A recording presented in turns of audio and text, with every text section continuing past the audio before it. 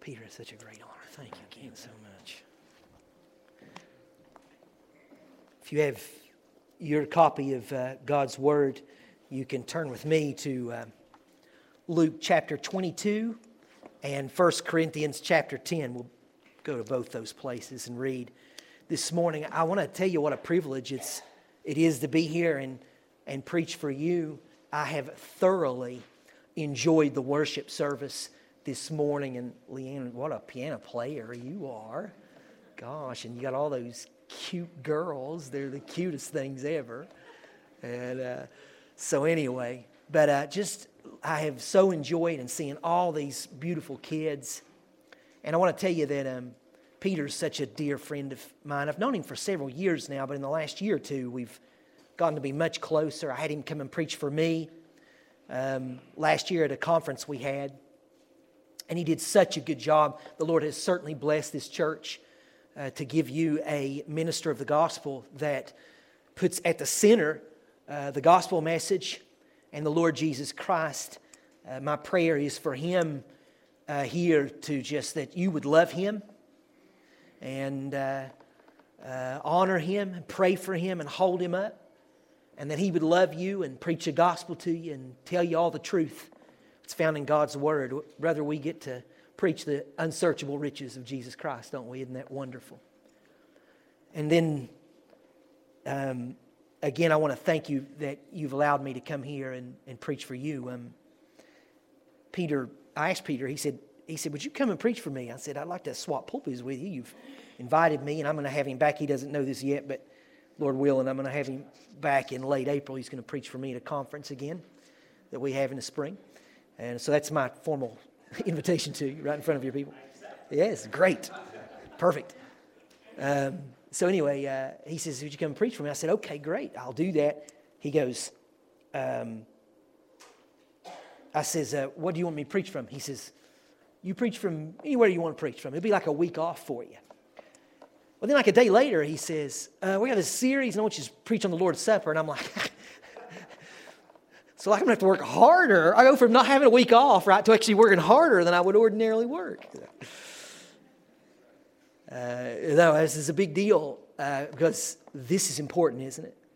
And the Lord's Supper, I mean, this is the ordinance of the church. It's the sacrament, right? God's given us.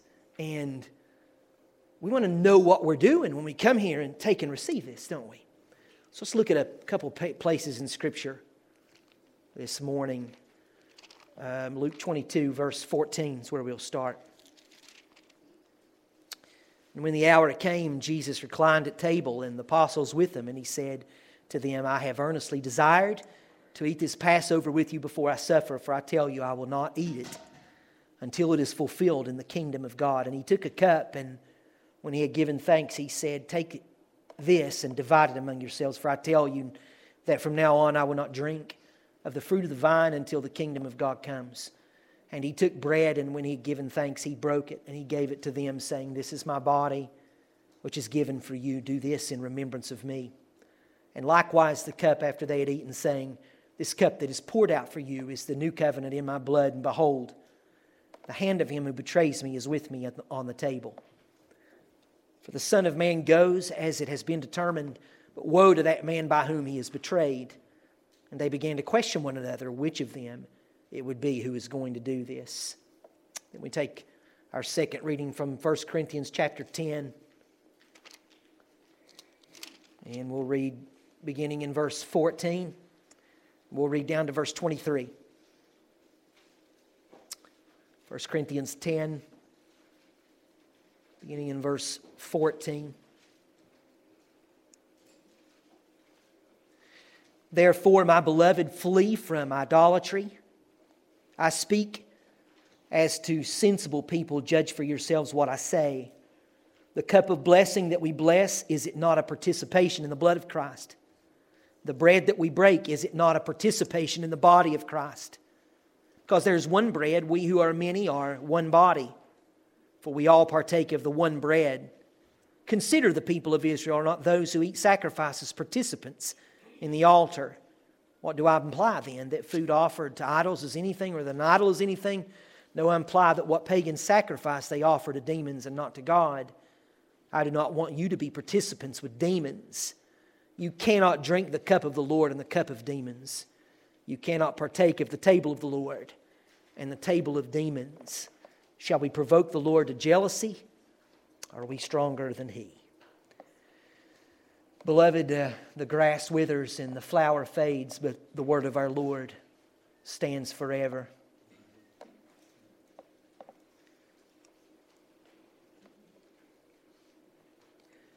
I am a Christian.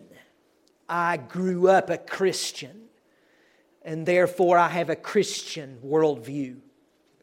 However, that does not mean that I haven't been shaped and molded by the secular culture that I've been immersed in for my entire life. I'm a child of the 1980s and the 1990s, Generation X, which was a time of skepticism and irreverence, and that had a great impact upon my generation. People older than me generally conform better than those my age or younger. The older generation better understood the need for reverence and for dressing the part. My generation wondered why you need to dress up for anything, and we held very little to be sacred or mysterious. Perhaps it's our experience. It's my generation that became privy to the information that prior generations were kept in the dark about. A lot of mysteries became known. If you think about it, it's my generation that reaped the benefits of the flourishing of science, which helps us explain unimaginable mysteries. The secrets to magic, right? Magic tricks. They became commonly known. And I'm sad to say it, but professional wrestling was outed as fake. At least the outcome was anyway, right? And those things made us skeptical. They made us skeptical of what we see with our own eyes. We are a generation directly impacted by the Kennedy assassination, Watergate, and Vietnam, which leads us to question authority. We have endured scandals within religious movements like precipitous falls of bigger-than-life pastors and televangelists, and the sexual abuse scandals of the Catholic priests that was covered up by their church for decades. Such events have eroded our trust in institutions, and with the rise of popular, humorous, and likable characters out of the new atheist movement, many in our generation and now younger have simply found reasons to quit believing in anything spiritual or anything that transcends what we experience through our senses. And even though I have a Christian worldview, these things have impacted me because they've impacted the culture around me. And I have felt in my life the pull to de-emphasize the spiritual nature of spiritual things that I believe in. Not to disbelieve the facts given to us in the Bible about Jesus and His virgin birth and His miracles and His resurrection, but to meet somewhere in the middle. For instance, to de-emphasize the spiritual warfare that is going on. It is true that in our flesh we all hold alone a sufficient deal of resistance to God to prevent ourselves from ever being saved. Total depravity is absolutely true about us. Yet, there are demons with a vested interest in preventing our salvation. I have also held that false religions are simply man's attempts to describe God and explain where He comes from apart from special revelation found in the Bible, a sort of seeing the world's false religions as simply wrong and uninformed. And that's not accurate at all, actually. It's actually that they are the doctrines of demons. As Paul said in our text today that we read, what pagan sacrifice they offer to demons and not to God. And it should be no surprise to us that it's a demon that's behind a god like Molech, which devours the children of its worshipers. And I said all that to say that I think that what you and I both need to resist in a world that has sought to demythologize everything is recognizing the deep significance of God's sacraments or His ordinances in His church. The supper can't be reduced to a mere ritual devoid of spiritual experience. But the truth is, we may not be thinking about the spiritual realities that are taking place in those things. We may just see them as things that we do, and if so, well, we'd be missing out. God has given them to us, not as a mere initiation, right, as in baptism, or as a collective exercise for us all to do together as in the supper as a way to organize our experience, but as actual ways in which God meets His people. Theologian Edmund Clowney wrote, "By faith, the sacraments present to our senses the touch of the unseen, the foretaste of heaven's feast with the Lord." To keep our feet planted, we're not talking about holy magic, where the elements themselves contain the blessing. We're not getting a piece of Christ here or there, or a sip of Him out of a cup. The gift in them is actually Christ Himself, His presence with us. We get the whole Christ in the ordinances. And we'll get more into that a little bit later. But first we want to talk about the roots of the Lord's Supper. As we read in our text this morning, the Lord's Supper was instituted at the time of the Passover celebration. That link between the two is essential for us to understand what's going on here. The Passover, of course, is that great Old Testament event of salvation where God saved Israel up out of the hand of Egypt. He parted the Red Sea for His people to walk over on dry ground. And when Egypt pursued them, it became their judgment. The walls of water that were high above them crashed down upon them and they were drowned while the people of God were saved. Before these things took place, God gave Israel the Passover meal to eat, to prepare themselves. And it was that meal that they recreated year after year in the Passover feast. And the imagery there in the Old Testament is ultimately fulfilled in the New Testament through Christ.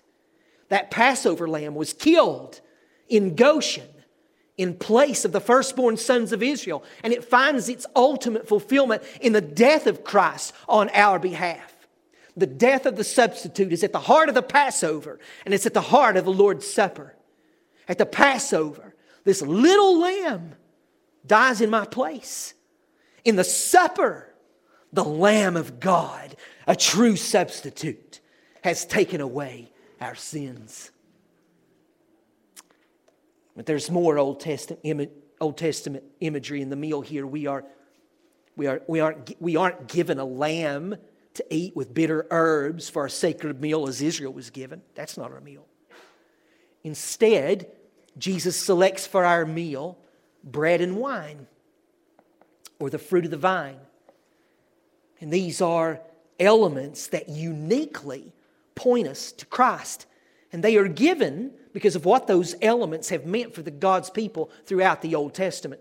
Bread symbolized God's provision for His people. We remember that Israel was in the wilderness, right? They were hungry. Instead of trusting in God and humbly asking Him for food, what did they do? They grumbled against Him, didn't they? But even then, God was good to His undeserving people. What did He do? He dropped bread out of the heavens for Israel to feed upon. And then even when they go into the land, it's the availability of bread for God's people that symbolizes God's care. They needed God to bless them by providing bread for them. And if He didn't, well, they wouldn't have anything. If He didn't, they would have nothing. And we see that fulfilled in the person of Jesus. John chapter 6, He tells us that He is the bread that has come down from heaven. And if you eat of Him, you shall never hunger or thirst again. And it's this thought that brings us to the Lord's table. How do I feed upon Christ? And the answer is that it's by faith.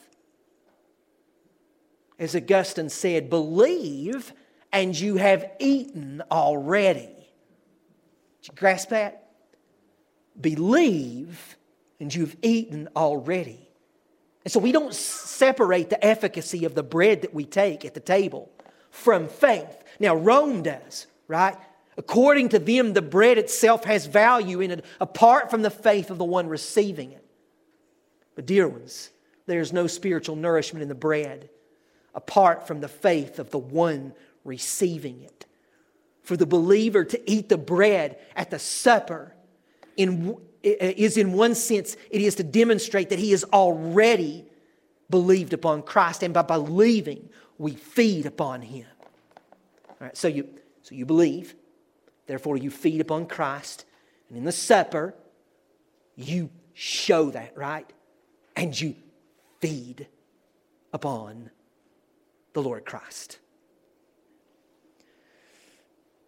Jesus has also given us the cup to drink in the supper. And in several places in the Old Testament, the cup symbolized the wrath of God and the judgment that sinners would have to drink up. Psalm 75:8 says, "For in the hand of the Lord there is a cup with foaming wine, well mixed, and He pours out from it, and all the wicked of the earth shall drain it down to the dregs." Beloved, who are the wicked of the earth? We are. We are. And yet we know that as our substitute, Jesus drank down the cup of the God's wrath that was meant for us. We remember how it was that He was in the Garden of Gethsemane just hours before He was about to be crucified. And He was praying there. And what did He ask His Father? "If you're willing," He said, "let this cup pass from me. Nevertheless, not my will, but yours be done." What's He talking about there? Psalm 75:8, isn't He? That's what He's talking about. Jesus knew that He was about to drink down the cup of the wrath of God reserved for our sins. And He would have to drink down all that, the foam on top. Have you seen those, I'm not a wine drinker or a beer drinker or anything like that. Like you see some of those thick beers. I think it's like Guinness. It's got this dark, and it's got that foam on top. And you see it on the commercials, or you see the cup of thick red wine, don't you? That foam on top, and you know what's down in there is those chunks, right? The dregs is what you call that. And I always think to myself, I'm not a wine drinker, and I'd be like, I would have it horrible to have to drink all that. To me, you may be different, but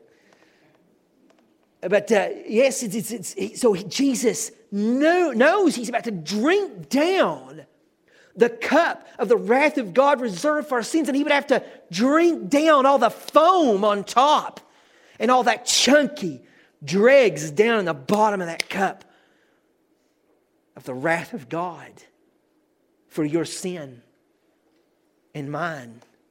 And there would not be one drop that He would not consume in that poison cup. And that's what happened to Him at the cross. All of God's fury for the sins of His people was poured out on Christ there at Calvary. And He drank it down. All of it. So why must we drink this cup then? Because in drinking we are acknowledging that the judgment that we should have drunk down from God's cup of wrath was instead consumed by Christ. We are confessing when we drink that we deserve death for our sins. So similar. It's so similar to what baptism conveys. And I know Peter preached on that last week. Water was this element of judgment in the Scriptures. The flood came and judged the earth. The waters of the Red Sea judged Egypt. But God's people went down into those same waters, right? They were spared. Moses, that was a huge ark to us. I mean, this is a worldwide flood. You can imagine the waters are high and the wind's blowing. And if you were looking on the horizon, I bet that ark disappears, doesn't it? And then comes up, right? Disappears. And what's that look like to you, by the way? Baptism, doesn't it? Or Israel passing through the parted waters of the Red Sea and the waters high above them, immersed, right, by the judgment of God. They are protected. They are held safe. And that's your baptism. You go down into the waters of judgment and you are preserved. And that, by the way, doesn't take place in sprinkling or in pouring. You are buried into it as the waters came up over the ark. And yet Noah was preserved of the waters, drowned the Egyptians, and were high above the people of God, yet they were preserved. In the cup we recognize that it was Christ that drank down the wrath of God for us. His blood was shed for our sins. And can you imagine in that moment that Jesus took the pitcher for them to see and poured out the wine into the cup to drink?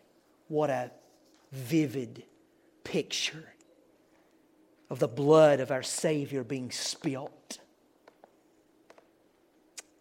And then we are to drink that down. That spiritually we are drinking down the blood of the Lord Jesus Christ. And the bread that's torn from the loaf, reminding us that Christ's flesh was torn for us. And then we would eat that as though we were eating His flesh. We drink that as though we're drinking His blood. And what offensive imagery that is. And yet it's a reminder, church, of how awful and terrible sin is, isn't it? Jesus' sacrifice is not a bloodless sacrifice. It's a bloody one. And it was the blood of the precious Savior that was spilt for us. One more thing found in the imagery of the cup. Jesus said in the Sermon on the Mount, "Blessed are those that hunger and thirst after righteousness." We just read it today, didn't we? "For they shall be filled." He says in John chapter 6, "Unless you eat my flesh and drink my blood, you have no life in you. Those that thirst after righteousness shall be filled, because they shall drink up the righteousness of Jesus Christ." To eat is to believe. To drink is to drink in the righteousness of Jesus Christ. Do you remember that Paul said in Philippians that he wanted to be, quote, found in Christ, not having a righteousness of my own that comes from the law, but that which comes through faith in Christ, the righteousness from God that depends on faith. So in the supper you feed upon Christ by faith as the bread of life. You drink in His righteousness, which you have to be accepted by God, right? Because you can't go with your righteousness, can you?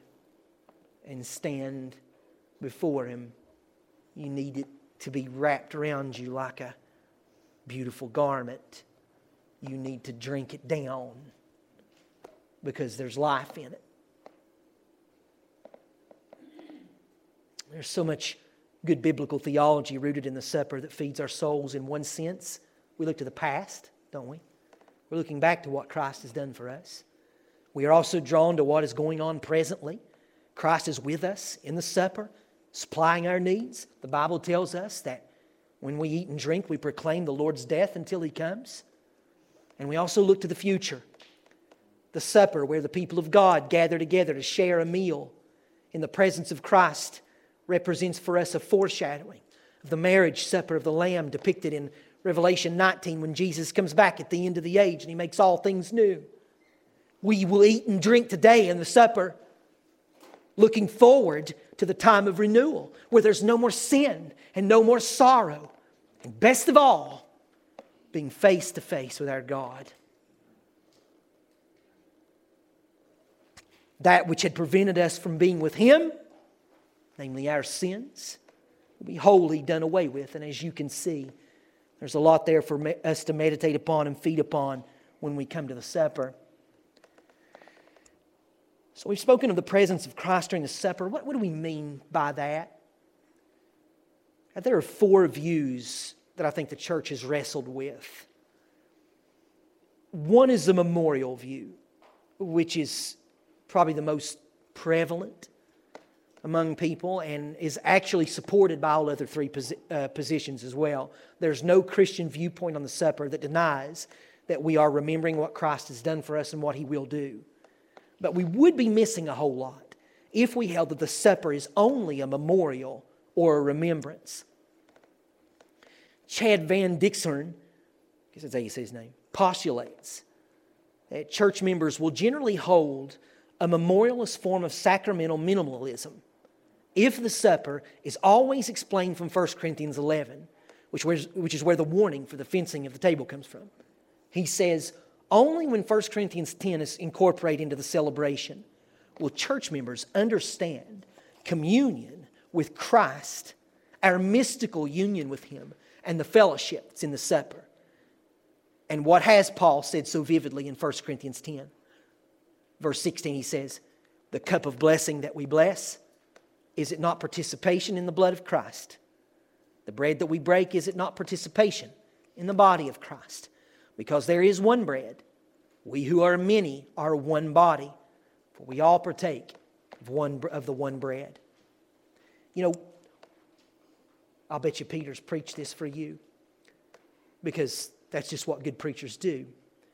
But one of the brilliant doctrines in the church that rarely gets talked about is that of union with Christ. And that's when we believe into Jesus and we become one with Him. And that's illustrated in Paul's teaching about the many becoming one body in which Christ is the head. Peter illustrates it a little bit differently. He illustrates it like it's a building where Christ is the cornerstone. The foundation of this building is the prophets and the apostles. And then you and I and every other believer that make up this building are bricks, one by one, building up the house of God. And what these things illustrate for us is union with Jesus Christ. In baptism, the one becomes many, right? In the supper, the many becomes one. And we see their union with Jesus Christ. So like a bank account, all my sin gets transferred onto the account of Christ. So all this negative debt that I have, right? All this that's credited against me, or that I've earned actually, in the red in the ledger, all of that gets counted to Christ's account. And the reverse is also true, because all that He has in terms of what He's earned for us in blessing, so all the debit, right? All that's in His account because of His perfect life, His death, all of that gets credited to my account because I am one with the Lord Jesus Christ.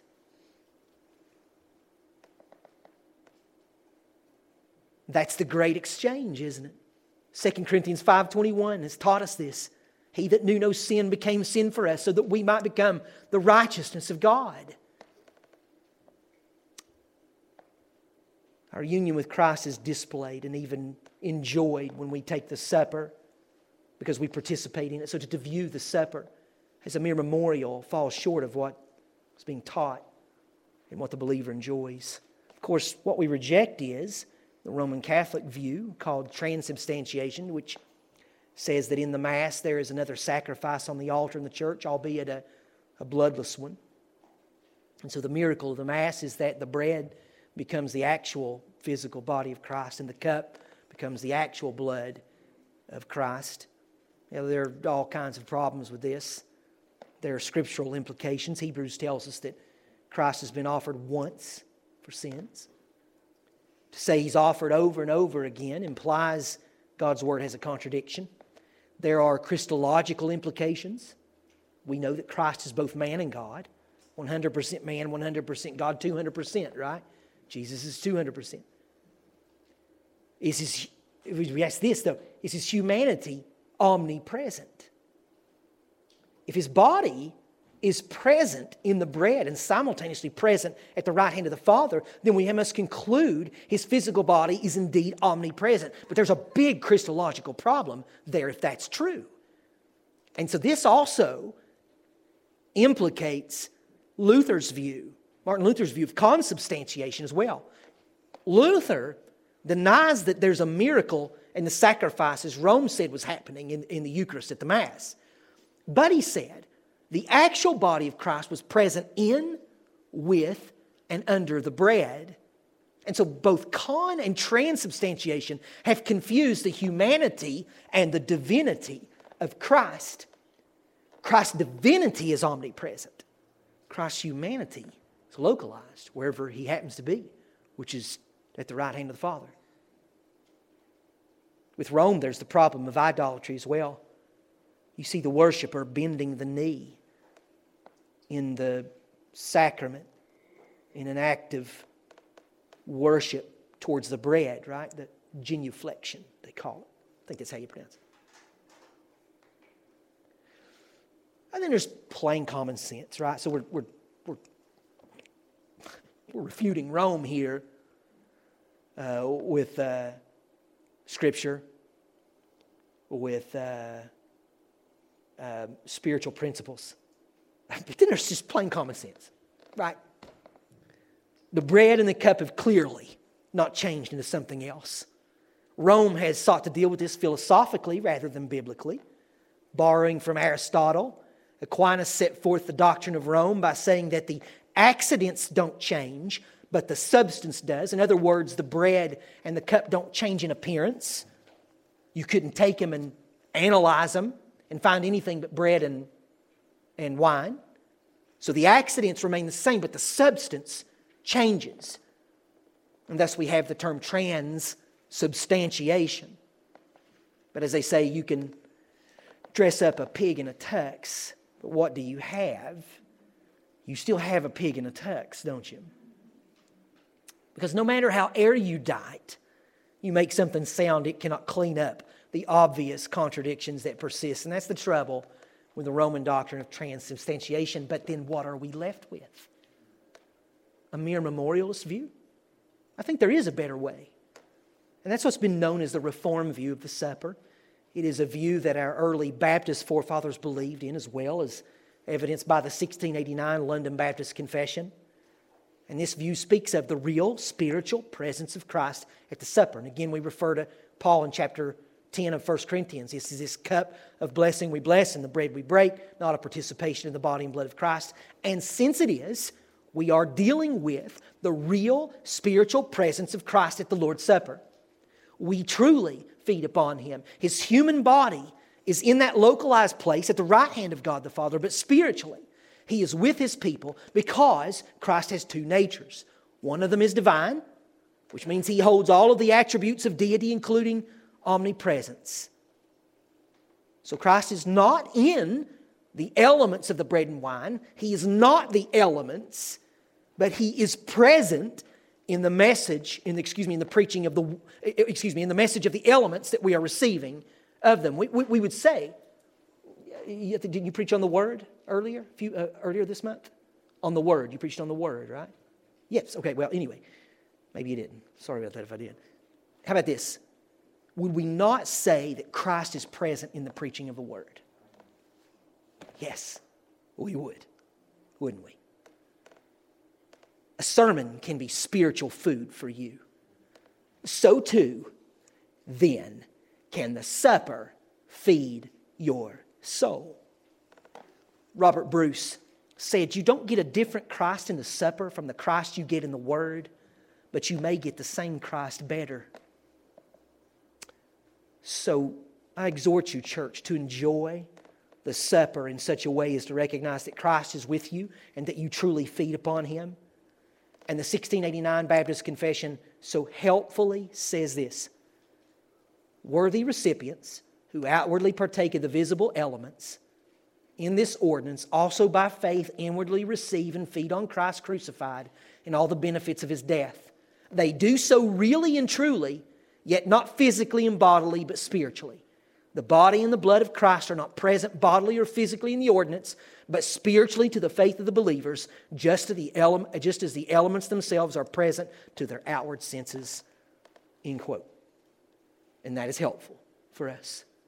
As we think back to my introduction, where we caution against de-emphasizing spiritual realities, let us apply what the Scripture teaches us to help us guard against that.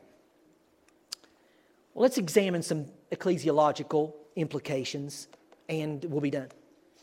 How often should we take the supper? How often do you do that, Peter? Twice a month. That's a good number.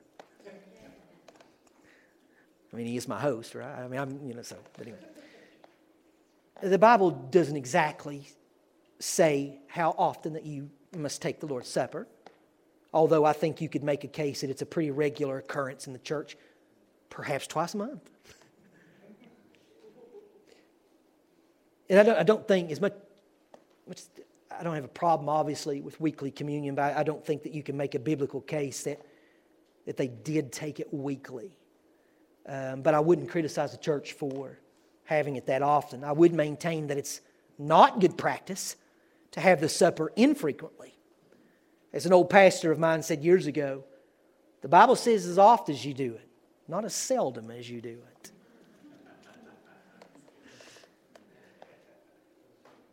Again, it doesn't tell us in the Bible, but clearly they had a regular observance of the Lord's Supper, and the importance of it for the life of the church indicates that it should be done with some degree of regularity and frequency. 1 Corinthians 11 clearly teaches us that the table should be fenced. That's another ecclesiological, doctrine of the church implication. And that means that to fence the table means that the warnings should be given before the supper is taken and received. You understand there's warnings, right?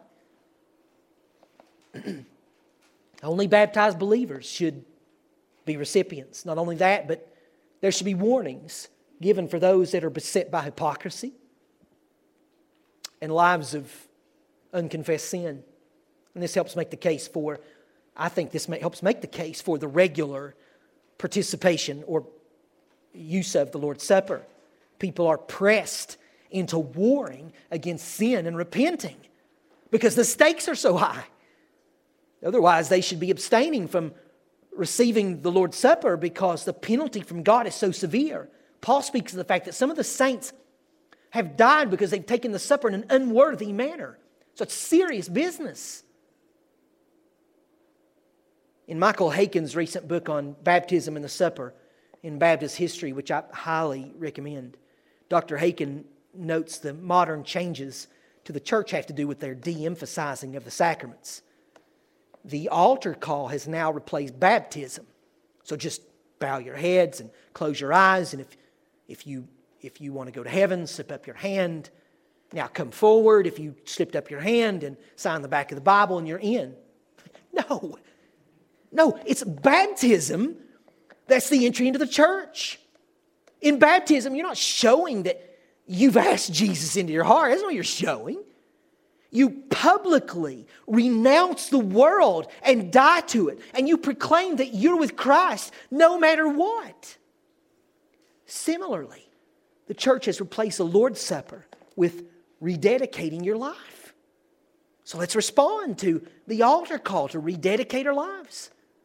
Instead, when the supper was practiced with regularity and the warnings emphasized, and you understood that to refrain from the table was placing you outside the community of Christ, and you were keeping yourself from His nourishment and benefits, because you were unwilling to repent, that acted as a disciplinary tool to the church to work repentance in individuals. Because it's either this: I take this food when I shouldn't take it, and I may be eating and drinking judgment to myself.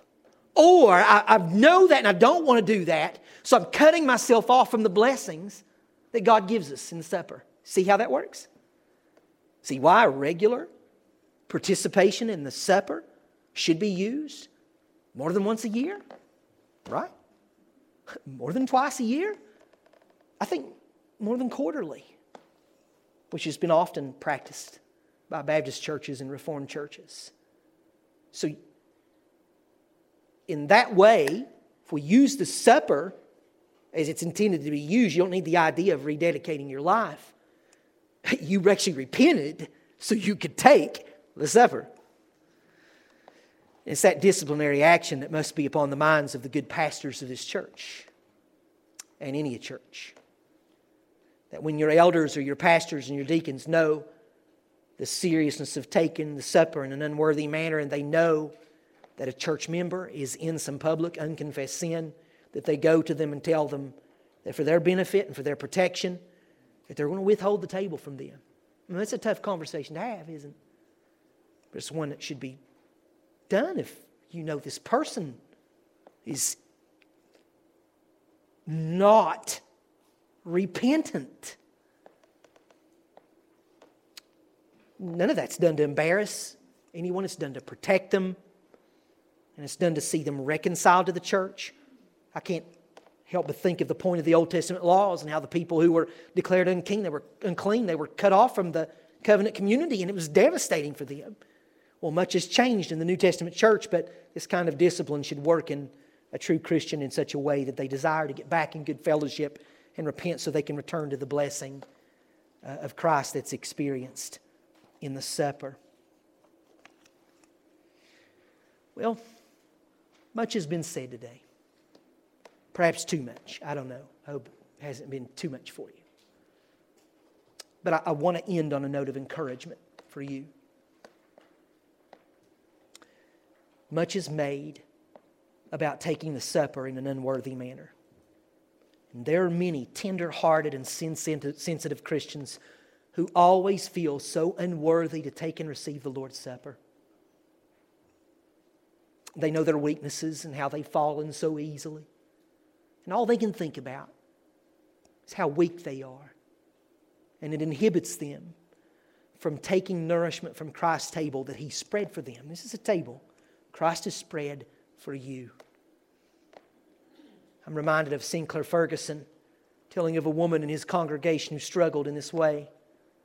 She was repentant, but very sensitive to her weaknesses and sins. And she'd been in the habit of turning down the supper when it was offered to her. And Ferguson, as a good pastor should do, went to her and asked her why she wouldn't take and receive that supper. Do you guys know Ferguson? How many listens to Ferguson from time to time? Great preacher, isn't he? And she said, "Pastor, it is because I'm too weak. I cannot take the supper because I am too weak."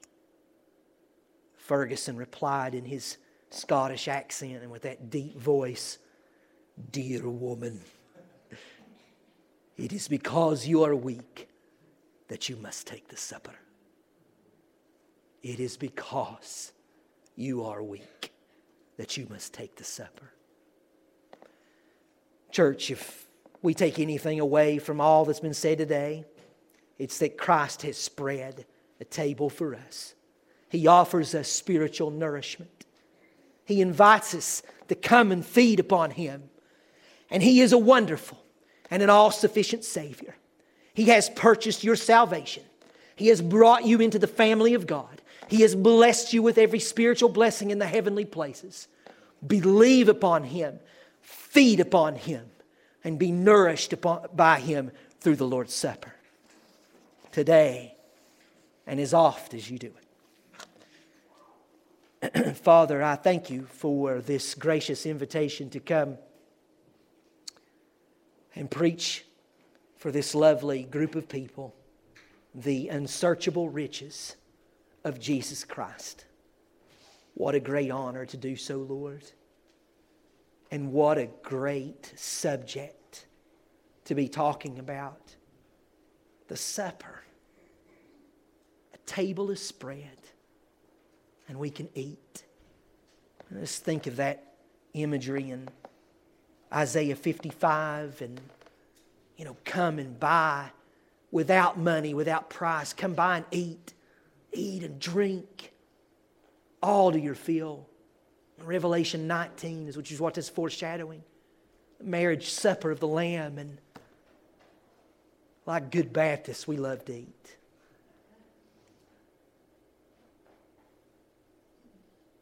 But what we're left with right now until that great day is to feed spiritually upon Christ. And He has promised us, if we eat His flesh and drink His blood, we'll have life. Thank you for that promise.